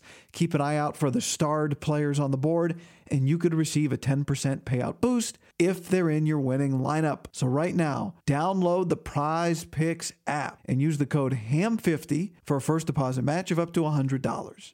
Prize Picks, code HAM50. First deposit match up to $100. Prize Picks, pick more, pick less. It's that easy.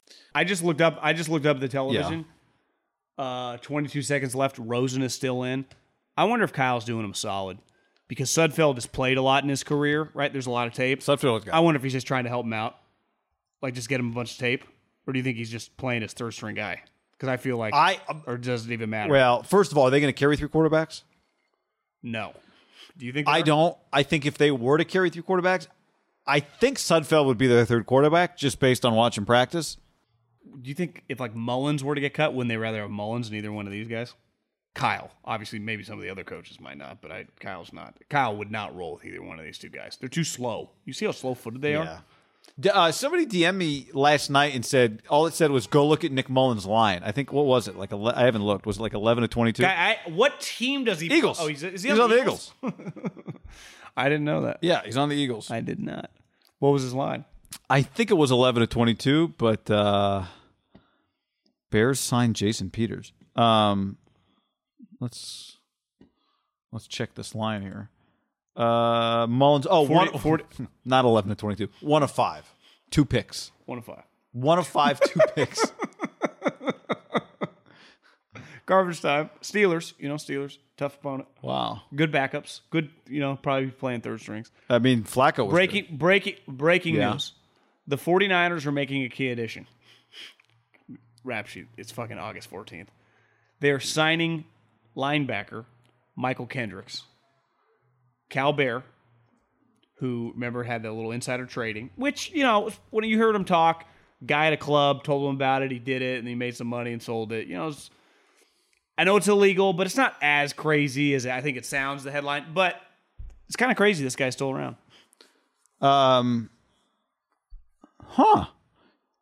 Started 14 games in 19, tore his ACL against the Niners. What team was he on then? Seahawks. So, yeah, remember he got in trouble. I think the Eagles let him go when he got in trouble, and then Seattle signed him after he'd gotten in trouble. It's weird, it's white-collar crime, and I'm anti-white-collar criminals when they impact, but was it a victimless crime? Also, how do you get caught when somebody told you at the club? It's loud in the club. Was the guy mic'd up? Well, yeah, the guy I think flipped on him. Yeah, he got in a little Yeah, that's what trouble, and happens.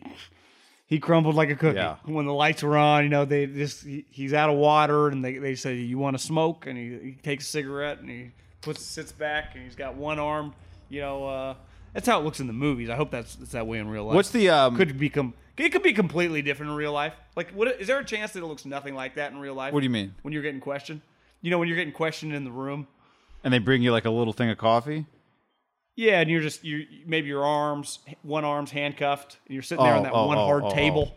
And they're like, you cut the the camera. Did you read the book Black Edge? Maybe It's familiar. basically the book about the Mets owner, and it's basically it's the plot of Billions. Yeah. And one thing that one of the federal investigators, Steve Cohen, he got away with like 18 million crimes. I don't know how he did it. one of the things they say in the book is like one of the FBI investigators says nobody flips like Wall Street criminals. Like they will flip on everybody so fast. He's like, you do it with the mafia, nobody talks. You do it with gangs, nobody talks. You deal with white collar Wall Street criminals, they all flip so fast. There is no loyalty. Well, it's because they're not really criminals. I think in their mind, they don't view themselves as like. I think they view their breaking arbitrary. That's right. Rules. Yeah, I think I think in the mafia they know like when you bury a fucking guy alive out in the desert, like you're doing something wrong. I think if you just go, I actually heard. I was listening to Garth channel today, and there was a song, older country song, female singer. I don't remember who or what the song, but there was a line that says, "It's not murder if I bury you alive." I'm like, that's a good line. Not bad at all. But back to that Black Edge. Yeah, he avoided time constantly. Like they were legitimately like that book. When you watch Billions, you're like, God, Axis, this guy is just breaking rules and getting away with it. If that book is correct, and I know people back when they DM'd me about it years ago when I got it, he was legitimately Axe, like doing all that same shit. I think Axe is based on that book. I think Axe is based on that book, Black Edge, or at least. So this guy just walks around like, I broke all the rules to make all these billions. Like clearly he was good at his job, but was very good at understanding the laws, like separating himself from it always. Yeah, he's a little fatter than Axe. Does not quite look like Axe, but yeah. Other NFL headlines, John. How about this clip? Here is PFF tweeted. Oh, actually, you know what? Let me share this with you so we can all watch this together. Let me share the screen with Middlecoff. If those of you who are listening to this on the podcast, maybe you've seen the clip. PFF tweeted this on Saturday evening. If you want to find it that way, or go to the 1 hour 11 minute mark of the YouTube, and you can see. Here we go, John. Here we go. Tim Tebow, tight end, Jags tight end. Let's watch this tape. Now, you can say everyone's ripping him. I'd say most people, while they might not be tweeting it, are thinking to themselves, "He's a pussy." He did his job. It's not a violent collision. It's not something that's I think you would show a teach tape to young tight ends.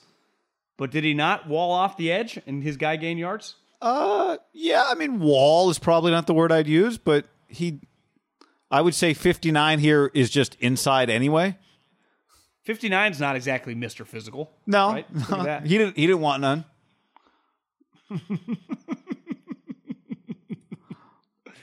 I think he's an easy mark. And there's no question. For him to do stuff like this. You're right. In fairness to Tim Tebow, are you signing him as a tight end to block? Now you could argue it's part of the position, but that's pretty bad. People are going to make fun of him. And I would imagine if you just searched the quoted tweets, a lot of like the recently retired players, like the Ocho Cinco era, there's like the Willie McGinnis types, just that kind of like late 90s, 2000s that are active on like social media, they're going to jump on that. Well, because it pisses them off, right? They were the loudest guys about it. Yeah. Because my take was, guys, who cares? I mean, it's just... You see so many guys get opportunities, like River Craycraft, for example. We often talk about in practice. there's a decent chance it's like Kyle's favorite player on the team. Not that he actually thinks he's good, but like I don't think he's Kyle's favorite player on the team. I don't. But agree. but that guy exists on a lot of teams. When I was with Andy, it was Chad Hall, who had this, and people had this infatuation. Harbaugh did too. Maybe it was because he was an Air Force guy. I don't know. But there was always players like that, and no one really says anything besides like the fan base, like why this guy's play so much. But in training camp, who cares? Like he's there in training. When do you think that happened? But clearly people just hate the guy. Maybe I just went against the grain. Like I just don't hate Tim Tebow like other people hate him. And I think his time in Jacksonville is so irrelevant. Now, I agree. If he makes the team, then that's a legit story and something to be critical of. Or is it a story that you go, oh my God, like he made the team? Yeah, but to me, if he made the team, I feel like they would get ripped. Don't you think? I mean, is he good? Does he turn out to actually be a solid tight end? And that clip is not representative of his skills? That's possible. I would say that clip is pretty representative of his kind of blocking. How many quarterbacks, in fairness to him, would be like great blockers, right? Even mobile ones, like would Trey Lance, like who would be able to block? Blocking suck. I mean, you're in the trenches. You guys are big. Logan Thomas, who like led the Washington football team in catches last year. Yeah, but I would imagine if we broke down Logan Thomas's blocking, it's not that great. Like Jimmy Graham's that's the point. Is like you don't have to be a great blocker. What if you can catch some balls? Well, that would be my point. Defending Tim Tebow, like who's asking him to clear out on a comeback sweep or whatever they're asking him to do? Like that's unfair. Can we talk about team broadcast? Speaking of the Jags, can we talk about team broadcast? God, I love them. Yeah, I love a team broadcast because it's like who's calling this game. Sometimes you get the radio crew like Greg Papa, Tim Ryan. That's not normal though. I think it's very good. I think it's great that it. But often, historically, it's always been like your local news anchor, or not always, but you've gotten a lot of that over the years because the local TV is the one that carries the game. So they're number one guy, face of the network, big sports personality in town. But the Jags, I think the radio crew on TV is pretty abnormal now. Yeah, it does not feel normal. I don't know who else do the Patriots do that? Is there Patriots broadcast? Yeah, because what's his name? What's Zolak? What's the former quarterback? Yeah. What about the? I don't know what what the play-by-play guy is, but I don't think so. It was Ross Tucker and someone else. Yeah, so Burmeister. No, it was not. No. A lot. You get a lot of that. Like NFL Network puts its people out, or Fox puts its people. Like the Bears was Adam Amin, and Rams has been Siciliano. Or they hire, like Adam's a Chicago guy, so it makes sense. Yeah. Ross Tucker's a Philly No, it guy. does make sense. I'm just saying you get a lot of like your Fox NFL. I remember Dick Stockton maybe used to do the Bears. Like you would get, it's like they're kind of warm ups too. You know who Ross Tucker took over for with the Eagles was Mike Mayock. You know, I mean, it's just like you're saying. Did I see Baldy doing a game? No, I didn't. Yeah, I think I'm pretty sure Baldy has before done games for people. I thought so too. I do think the Cardinals do. It's Cardinals is passion. What's his name? Oh, that makes sense. Wolfley, Ron Wolfley. Wolfley, yeah. He had a good one. Makes sense the for guy passion. tried to jump Today? Yeah. I think they played the Cowboys last night. How about Shad Khan showing up in like a 3-piece double-breasted white suit tonight for the telecast? That stat. You have to share this stat. They have drafted in the top 5 8 of the last 9 years. And I was thinking that stat's crazy. The best player on their team potentially is like the number 1 pick, right? I mean, the only time they didn't was the one year they made the run. For like 7 straight years, and I think 5 of them were Gus, they drafted every year in the top 5. Remember there was a stat like a year ago that run of top 5 picks, Jalen Ramsey, Leonard Fournette, none of those guys were on the Blake Bortles. They were all off the team, right? They had traded or cut them all. It's nuts. It is so difficult to be that shitty. And I had tweeted out just kind of making fun of it. And I'm not even just picking on the Jags, but I think every broadcast, I mean, Papa and Tim, they're all like this. It is just such a blowjob for whoever walks in, whether it's the GM or the owner. It's like, holy shit, are you guys the best football operation in the history of football? And the owner's like, yeah, we're just all about family and doing it right. It's like, you guys have drafted in the top 3 the last 4 years. What are you talking about? But whether you're watching the Niners or whether you're watching Shad Khan, it has a very similar vibe because it's so much different than the product that we see during the season, right? That is what separates football. The broadcasts on television are 100% national. It has even in the NBA and baseball, you don't have to do it that aggressively because you have so long, right? But they go all in on, now that they only got 3 of these things, the owner spoke. It feels like the number one. John Lynch came to speak. Feels like the number one theme on broadcast, including NFL Network, is like, hey, everybody, buy some tickets. It's going to be a good year. Like, that's the number one theme. Yeah. It's like, this is a great year to come out, which I understand. It's a big part of their business. Low Neal? In fairness, I'm not even blaming him. You got the Niner channel on? No, I turned the Giants game on. Is he at the game? Low Neal's on TV right now. Our boy. Yeah, Low Neal. Lee Moore. He DM'd me the other night, like 2 weeks ago maybe, and it just said, call me. It just had a 559 number. Within 5 minutes, I call him, nothing. And then I text him and just nothing. He just ghosted me. It's like, bro, you said call me out of respect. Most people, I don't even think I would call, but I like you so much, Lo, I just called you. And then nothing. And then I DM'd, and then nothing back. Do you remember? It's like, what could have happened? Do you remember Low Neal's Super Bowl week party in San Francisco? No, I don't. Did you come? I don't think I did. It was. Did you? Yeah, go? I went. It was at a nightclub, like not a bar. It was at a nightclub out in North Beach. People that know know the Bay Area on Broadway. A lot of night, like you hit Broadway, almost to Battery, folks. There's a couple blocks there where there's just a lot of strip clubs, and some nightclubs. Well, Lowe had Lowe was just an awesome guy. Lorenzo Neal had the velvet ropes out for us, and oh yeah, come hang out, blah blah. And it is so loud in there, and I'm with Alyssa, and Lowe's like, oh, you got to meet my buddy, and he's like, here. LaDainian, this is Guy and Alyssa. And LaDainian's like, oh, hey, nice to meet you. And then it was like, what do you say? Like, hey, man. Hell of a career, bro. Yeah. Can't wait to see you in the gold jacket. He was very nice, but it wasn't like there wasn't a bunch of conversation that happened. I was like, all right, thanks. Thanks for the introduction. That's pretty cool. Yeah, that was cool. Was Lights Out Merriman there? What was his crew? Do you remember his crew? This crew was like the people you all know, you know. How dark and just the lights in there? Was it just like club? It was club to the max. Yeah. Walk upstairs, or were you in right when you walked in? I don't think that part. I don't remember. I think it was pretty much ground level. Yeah. I just remember you're in the VIP and you're like, all the fun's happening over there on the dance floor. Like, why am I sitting over here? I know San Francisco is a big club kind of area. I don't think I've ever been to a club in San Francisco in my life. I'm not a huge club guy, but I'm the least. But I have known some people. I think San Francisco historically, and I think most big cities are. I mean, it's big club life. Yeah. Also, not my. It's not big on the Habermans. Like you just post me up at a place with some Tito's and a TV. I know. And I did feel. I just saw the comment that you placed. There is something special about the air. There's like a happiness.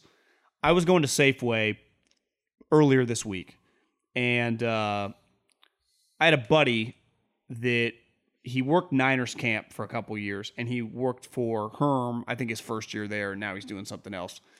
And he had sent me like some Arizona State swag a couple years ago, and I wear the pullover a lot. It's just an easy pullover. It's really light.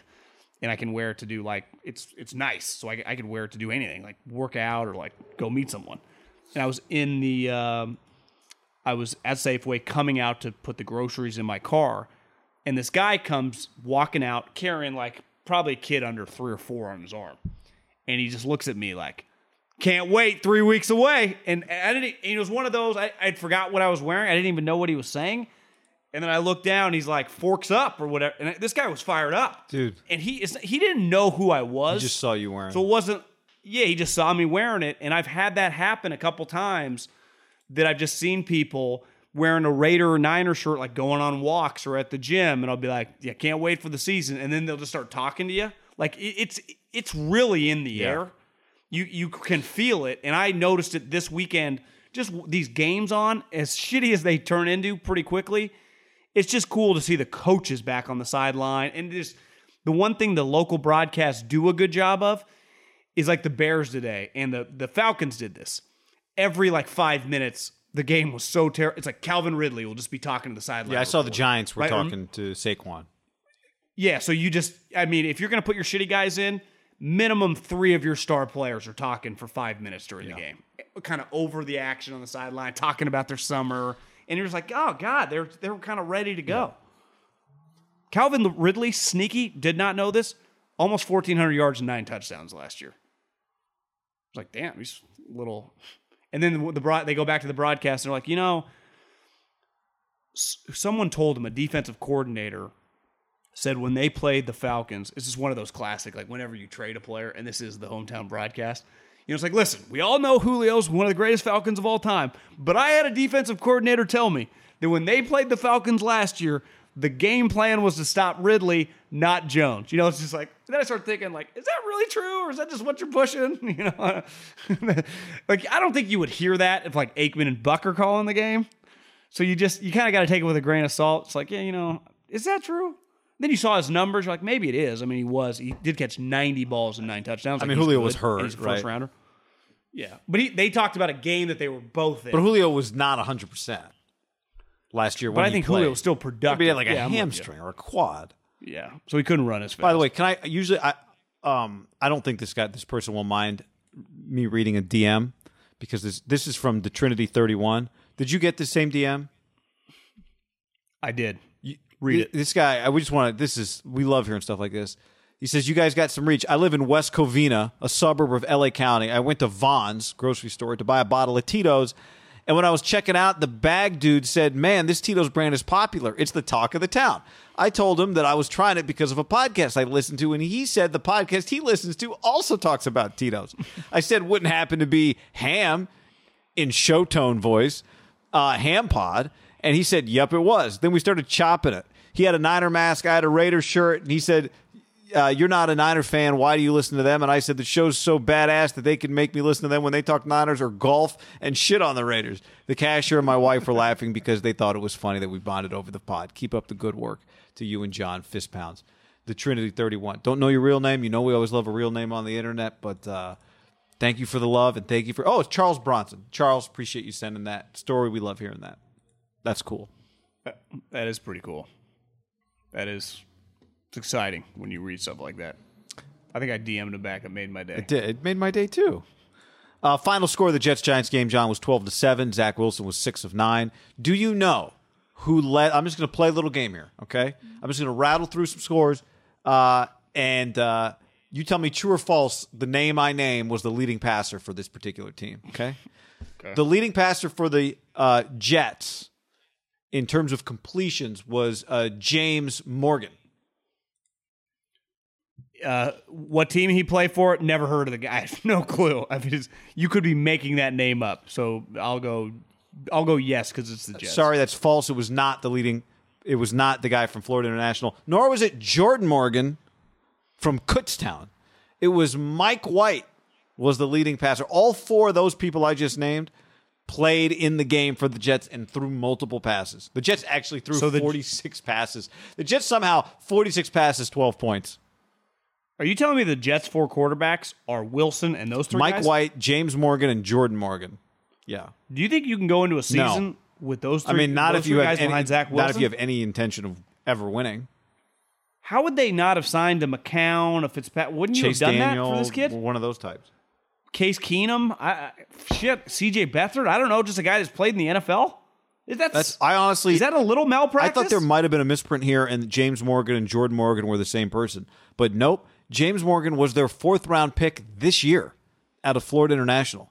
Jordan Morgan was a 5th-round pick in 2017, again out of Kutztown. I'm not sure what that is, but wait, they took multiple. They took a 4th-rounder this year. Yeah, the Jets. The Jets. That seems a little nuts to me, guy. And listen, I don't know Joe Douglas personally, but people like him. I didn't quite realize that they don't have an older guy around him. I think that is just very malpractice for young players. I really do. I think there's a value to having Andre Iguodala around Jonathan Kuminga for a year. Like, you can't tell me that the Warriors signed Andre Iguodala. They would not have re-signed him if they hadn't drafted basically a guy that ultimately is going to be a similar, small forward. I don't know. They're not going to play the same, but just there's a value to that, right? There is. Say one thing about Trey Lance. He gets to talk to Jimmy Garoppolo every day. Say one thing about, Justin Fields. He gets to be around Andy Dalton and Foles during camp, but definitely Andy Dalton, who's just played in the league for a decade. You can just be nice to the guy. You can just, hey, man. The Chase Daniel one is This shit's hard. Leading passer today for the Tennessee Titans was Logan Woodside, 7th rounder in 2018 out of Toledo. Did Tannehill even start? Tannehill did not play. Do you know the other quarterback that played for the Titans today? Saturday.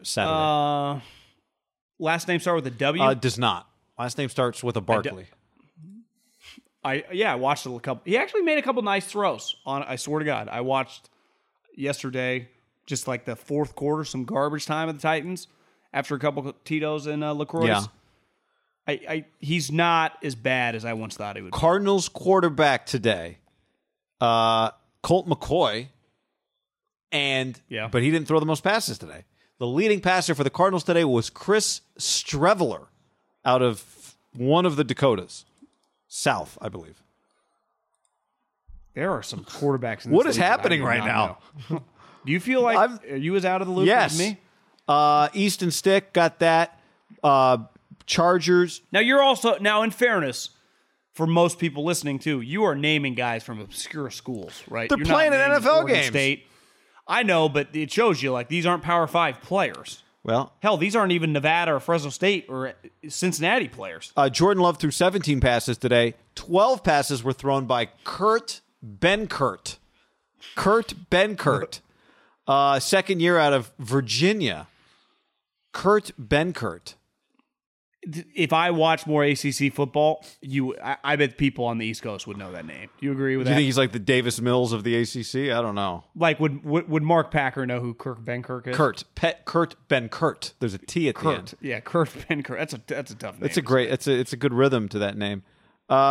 This is an underrated part. Listen, I'm going to say this in all seriousness because I tweeted this out. I do appreciate this part of it, and when I put it into this context, I looked it up today. If you're on a practice squad for a week, pretty good gig for the week. You get $9,200. And for the year, if you multiply that by 17, it works out to about $150,000. So basically, if you are, I looked up George Kittle. Like his first year in the league was like $750,000. He was a 5th round pick. I think now it's like almost $800,000 for a non-like 4th, 5th, 6th, 7th round pick. If you can make an NFL roster, you make about $800,000. If you go to the practice squad, you make $9,200 a year or $150 or $150K. So there is an $800 or $150K, but the $150K guy, practice squad, you can get cut at any moment, any day. You are not guaranteed the next. It's a week by week deal. It's not like we signed Tito's for the fall, right? You might not make it to week 3 just because you're on there week 1. If you're on the roster and you're just kind of playing, you got a pretty good shot if they've drafted you right to just last throughout the season. There is a big difference between $800,000 and potentially like 70, right? Just think how much money if you think like that. And I know these guys are just thinking about like football terms, like how do I make the term? But imagine if you just thought like $100,000 or $800,000, $700,000 difference. That is a lot of money, guy. Ton of money. Do you know who Ian Book plays for? The Notre Dame quarterback. Yeah, he was drafted. Ravens? No, team the Ravens played, though, the Saints. Ravens rolled with Trace McSorley and Tyler Huntley on Saturday night. They drafted Ian Book. Let me give you one more. Did Jameis play? I think he did. I mean, he should have. You know what kinda sucks? 7 of 12. Taysom was 8 of 12. I forgot to even use my app. You're smart. For what? Because I was like flipping the channels. I'm like, we don't even get that many games. Like I wanted to watch the Giants-Jets. You have to use the app to watch some of the games. It's not like you get it like NFL Network's not going back and forth. There's no red zone channel for all the games. Right. Because there was like 7 on at the same time. Like you said, they all started at 4. The quarterback today that threw the most passes, this will be the last one for the Cincinnati Bengals, is Kyle Shermer. Pat's Kid. son from Vanderbilt. Correct. Did he throw the most passes? He did. He did. For what team again? The Bengals. Bengals? Who also have Brandon Allen. I got to go back. Jamar Chase had a 16-yard catch, but that was sweet. I'd imagine Russell Wilson did not start for the Seattle Seahawks. Did you watch the start of the game? I had the game on. I did not see Russell Wilson. Who did I see is now the question. Who did Geno they play? maybe? Well, yeah, Geno's the backup. Did I see Geno? You saw Geno, because I saw him when I looked up. I saw Geno. Who's their third string guy? Here we go. Anybody in the chat? They know always the Seahawks they always quarterback? have a good Oh, whoa! So they have Sean Mannion. Okay. Nathan Peterman played the whole game, by the way, 29-39, 246. Well, what are the Raiders going to do? They probably got 3 quarterbacks, right? The guy though that threw the most passes for this, that led the Seahawks in passing today. I'm glad you mentioned this. I'm not familiar with Alex McGough from FIU. 7th round pick in 2018. So he's been around their 7th round pick in 2018. Lane Kiffin guy. What'd you say Peterman was? I think 29-39 for 246. No touchdowns, a pick. 6 yards per completion. 4 sacks. 1 pick. A lot of dumping the ball. 29-39 is not a bad day at the office, is it? No. I wonder if you're right. Mariota's already hurt. So is that the second camp in a row he's got hurt? If it's truly hurt, he kind of gets these weird injuries. Last year he was hurt he was hurt from the Titans, right? Oh, when they signed him. Yeah, when they signed him. I don't know what. Oh, Mostert didn't play today, by the way. Magoo. Zark says Magoo is how you say his name? Pronounced Magoo? Alex Magoo. I mean, not only are there guys I haven't heard of, the names are all incredible. And their headshots are all just Madden create a player. Well, the one thing that you realize when you work in the NFL is you are so much more familiar with random-ass names. And the majority of them don't matter, but where they do is some of these guys will go on to have impacts, and you'll have a baseline for them. Where you and I, once the guy starts making plays, week 4 of a game we're talking about, we'll have to look them up. You just have that knowledge of putting a grade on him as an undrafted free agent, even though you might have hated him, but you just know the guy. Because I texted a buddy the other day, I'm like, hey, man, this Sherfield guy's killing it for the Niners from Arizona. He's like, rookie from University of Arizona? He didn't even know. He's like, bro, he's played 32 games the last 2 years. Yeah, it's just, there's just so many names in the National Football League. Who he play for? That's what we just played. I've always thought the most underrated part about working in the NFL, I could never admit it to anyone, with the Eagles because they probably would have fired me. I remember thinking this is fucking insane. How do you guys remember all these fucking players? Now, training camp is dramatically different. Training camp is very overwhelming. There are so many people. And everyone knows, if you've worked in the league for a decade, right, you just can keep track of a lot of random guys. Even if you don't know that much, you just know the name. You're like, oh, yeah, the guy from Vanderbilt. That's the swing tackle. Yeah. And you're like, what are you guys talking about? And then the quarterbacks come in because the quarterbacks are not just all the backups are from USC, Texas, and Alabama, and Georgia. All the guys you watch on your couch. That is not the way it works, as you just articulated. It is honestly no different with players, right? I bet there are slot receivers all over the league. A dude from South Dakota, a dude from some school in New York. You're like, where are these guys coming from? It's a big deal though. It's pretty nuts. It's a huge deal. I remember at Fresno State when you were an undergrad, your guys got to make it to the league. I remember taking so much pride when we had an undrafted free agent that would just get playing time in the preseason. And obviously he got cut and he didn't even get on a practice squad, but it was so cool to watch him play in games. And I remember the program, it was a bit, I guess Twitter wasn't around then, but it was this guy's on the Raiders. This guy's starting the second half for the Raiders, which you realize as you get older, it's not a good thing. No, but you still get to see. I mean, it's still an accomplishment, right? Cool. If we're being serious, if we're being real, most people don't get to do that. So, because would you admit? Not even admit's the wrong word, but just the summer league, for example, guys that get an opportunity to play in summer league, it is way more valuable as an athlete to get reps in preseason NFL games than it is summer league basketball games. Yeah, that feels right. You're closer. You're closer to the, the end goal, because you are in camp with these guys, right? With the season literally right around the corner. Yeah. The NBA, it's probably a bad parallel because the preseason Feels like you're doesn't pretty even- close if you're in summer league too, though. Yeah, it kind of does. John, let's finish with this. Otis says Hufanga, Sherfield, check mark. Richie James, Josh Rosen, X mark. Agree. You think Hufanga's going to make the team? Talanoa Hufanga, Sherfield. You and I were talking about Sherfield. I mean, everyone. He wasn't a secret. But if you're watching practice last few weeks, it's clear he's making plays, plus can play special teams. He's making the squad. He looks like their fourth receiver. I mean, Juwan Jennings, I feel like somebody last night, not somebody, like somebody's, I don't know what happened. Like 5 people started commenting on the Juwan Jennings draft video we did a year. I started getting alerts on Friday night that like people were watching our Juwan Jennings draft video. So maybe there is some momentum for him. Yeah, Sherfield's a lock. I think Hufanga has 2 things going for him. One, 8 safeties are on injured reserve or pup or just gone, and they signed HaHa Clinton Dix. They're kind of desperate. But to me, this is the most important thing. I think the head coach really likes him. He started tonight. Now, part of starting tonight was, the starting defense was on the sideline. But if you are the next guy to come in with everyone sitting on the sideline, that to me shows, like, one, they think you've played well in training camp, and the quote that Kyle had a couple days ago saying he fits in well here, and clearly, I know Peters loved him, John Lynch liked him, he just is a big hitter, and Kyle, despite being an offensive coach, has this weird infatuation with like crazy defensive crazy guys. Like he likes to run the ball and he likes physical defenses, which like Andy's kind of the opposite. Like he likes, sweet defensive linemen and throwing the ball. Like if I had to describe Andy Reid, I'd say bombs, Chris Jones, Trent Cole, Fletcher Cox, Frank Clark. Like he wants badass D linemen, doesn't care as much about the other stuff, and bombs. When I think Kyle, I think running the ball, and I think he wants a physical defense.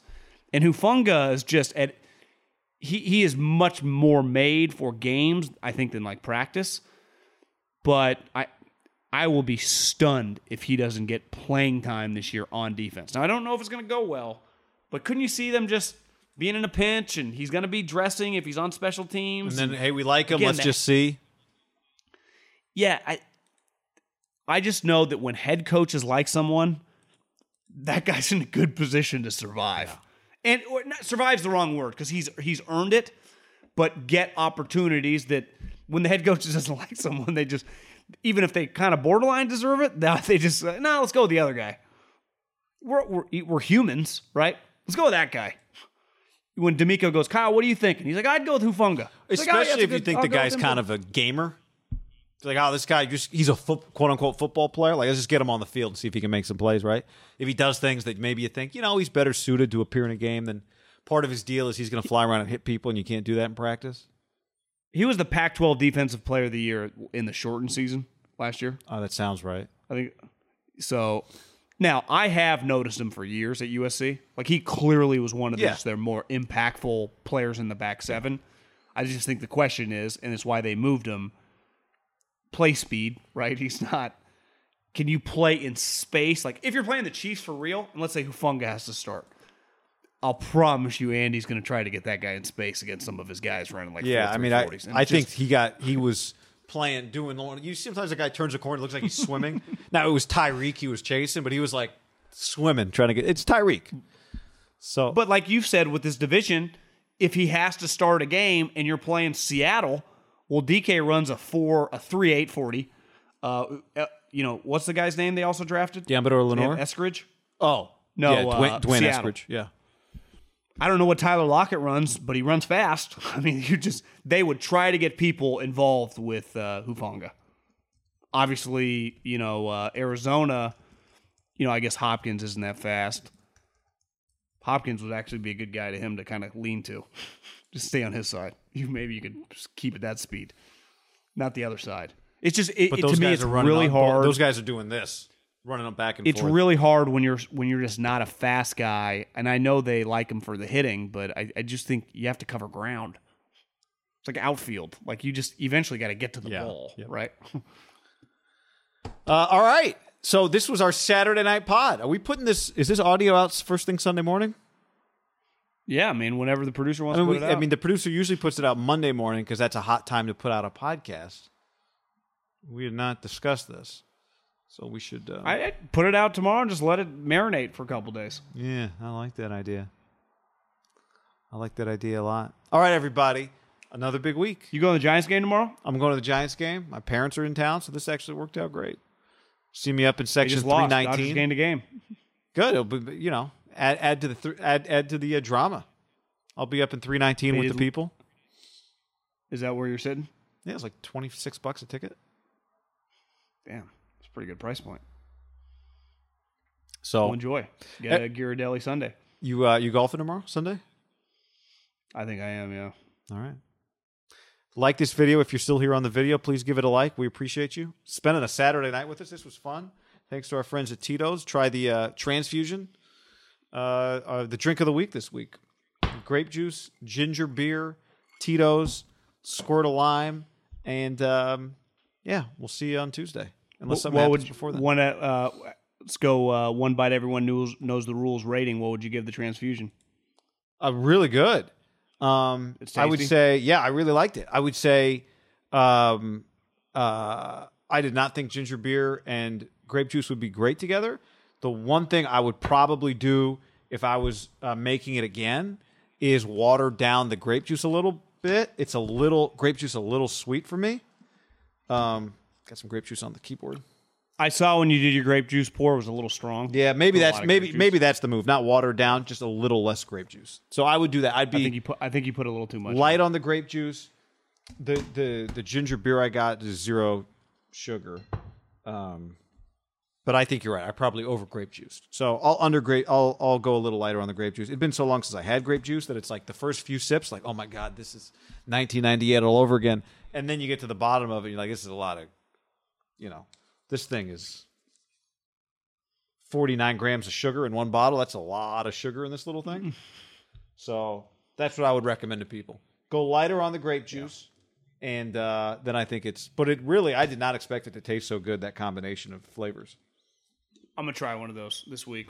I'm going to go get some ginger ale. There was one I saw on the Tito's website. It was like water, like muddled watermelon. I think that's going to be on my list. Just watermelon and Tito's. I'm like, yes, please. Yeah.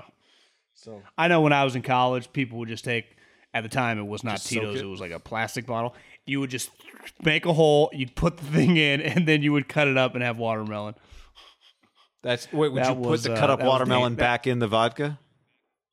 No, what you would do is you would cut a hole out of the whole watermelon. You would put the bottle of vodka like that. It would soak in there. And then you would cut the watermelon like pieces like you would at a barbecue, and people would just eat them a little bit like edibles.